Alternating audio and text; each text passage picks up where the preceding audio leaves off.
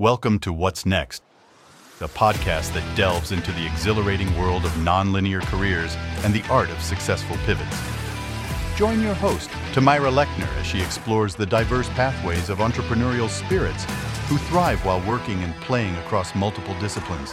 Whether you're firmly established in your career, contemplating a change, or simply seeking inspiration, these conversations with fascinating people will ignite your curiosity and inform your own journey. Tune in to discover how mindset and action plus your own secret sauce can lead to extraordinary personal and professional growth, no matter where life takes you. Welcome to What's Next, my podcast that delves into the exhilarating world of nonlinear careers and the art of the successful pivot. I'm Tamira Lechner, your host and fellow nonlinear pather. I am doing another special episode this week before guests return next episode because I've had a lot of questions, people asking me, how do I know when it's time to pivot? So I thought I would reflect back on my story and how that happened for me, and share some of what science tells us about the when of pivoting. My first pivot came quite a few years ago when I had successfully run a dance studio for about 15 years. And it was wonderful. Running a dance studio, you're surrounded by young, energetic, creative humans working hard towards a shared goal. It's a place where you are energized. And I remember no matter what was going on in my personal life, and I had a lot go on during those 15 years, babies, marriage, divorce, surgeries, tons of things, diagnosis of my daughter's autism. And again, none of those are work things, and none of them are related to why I pivoted. But I guess the reason I'm sharing this with you is because I was in a role that allowed me to show up and do great work while I had a pretty challenging life going on. And that is one thing I deeply value in the work that I do. Am I given space to be all aspects of me in this job? So I ran a dance studio. And what did this look like? I was both involved with the business side, everything from registering the students, planning how our class schedules would go, hiring the staff of amazing humans that helped me to teach these dancers. We did lots of performances that I had to organize. We would go to training conventions. I wore a lot of hats, and I love that. I am a multi-potentialite. If you don't know that word, look it up. It's pretty cool, and I imagine I'm not the only one. There's a great website, puttylike, Putty like.com, that talks all about this concept.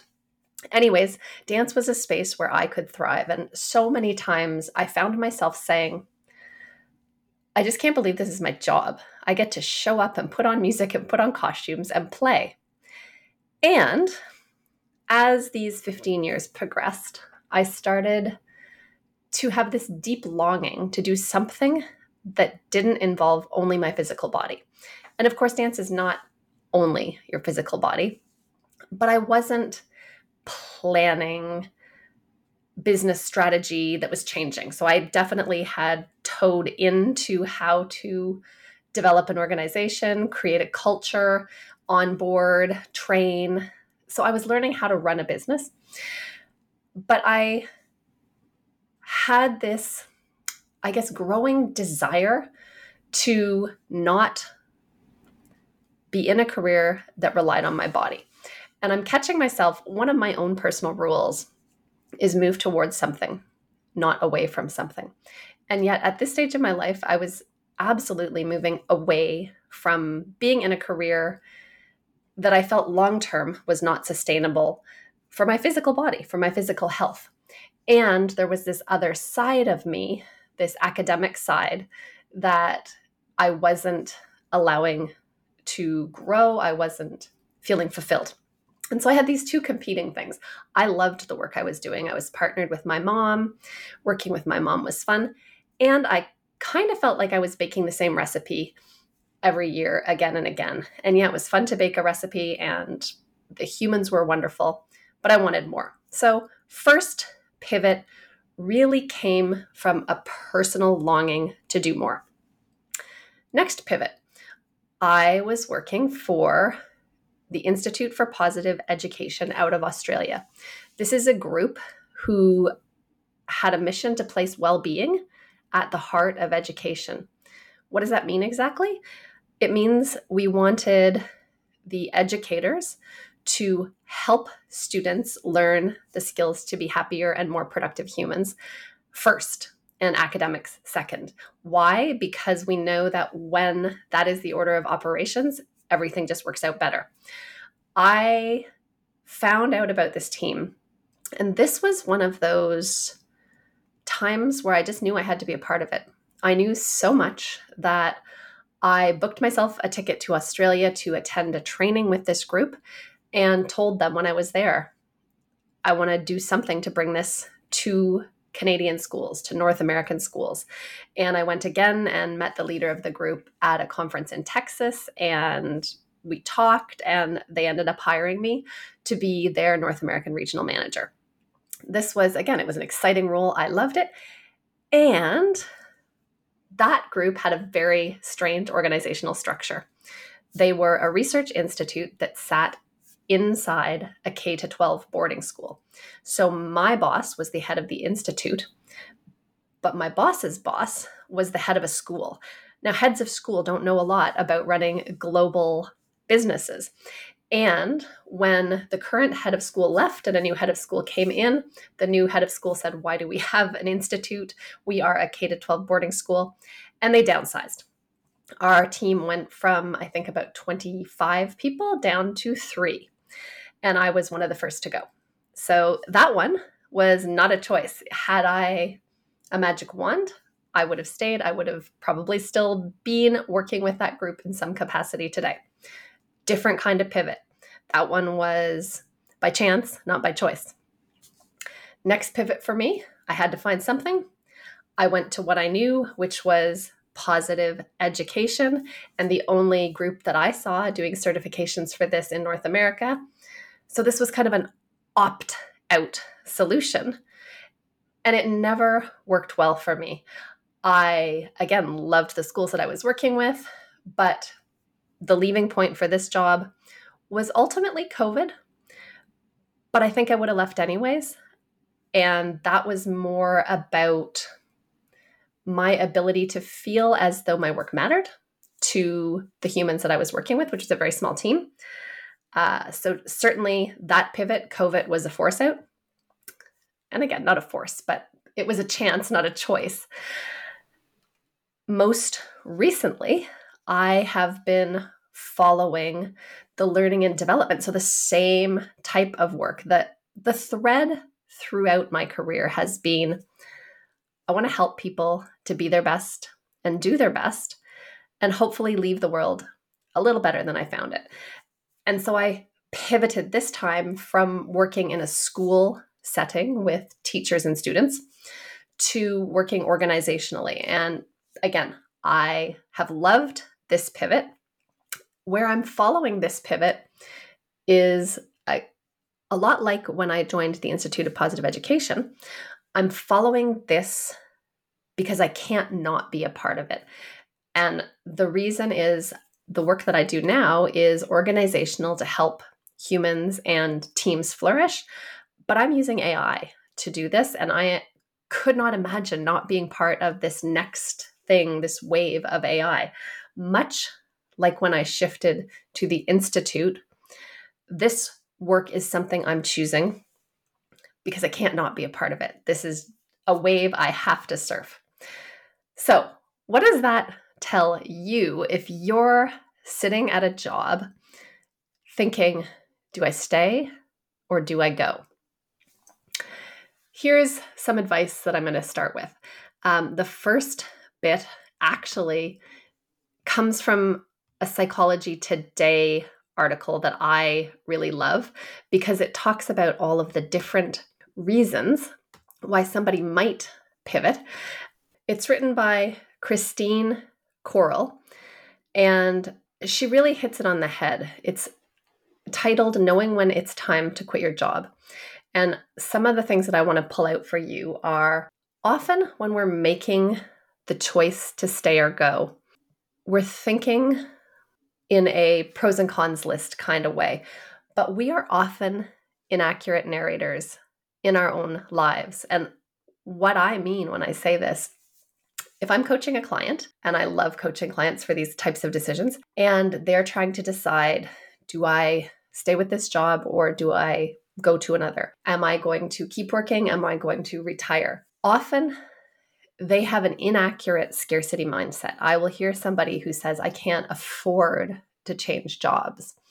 And financially, they really feel scarce. They really feel like if I don't have this regular paycheck coming in, I will be unsafe. And when I take them through some questions, tell me about that. What do you mean by that? Get really specific. What is your financial situation like? So many times I have discovered that a client who feels like this is really dangerous for me, I don't have the money. They own their house. They have no mortgage. They have lots of savings in the bank. They are in a situation where actually they do have enough, and they've just built this feeling that if I don't have this money coming in, something bad is going to happen. And when we go through some coaching questions, they're often able to decide, maybe I am okay. And it's what I'm telling you here, what I'm inviting you to do is really accurately assess your situation. If you are in a situation where by leaving your current thing, you've only got 1 or 2 paychecks away from not being able to pay all your bills, I am going to say it is not the right time. It's maybe the right time to start planning, but it's not the right time to do. If that is not your financial situation, then there's some other things mentioned in this Psychology Today article that I want you to think about.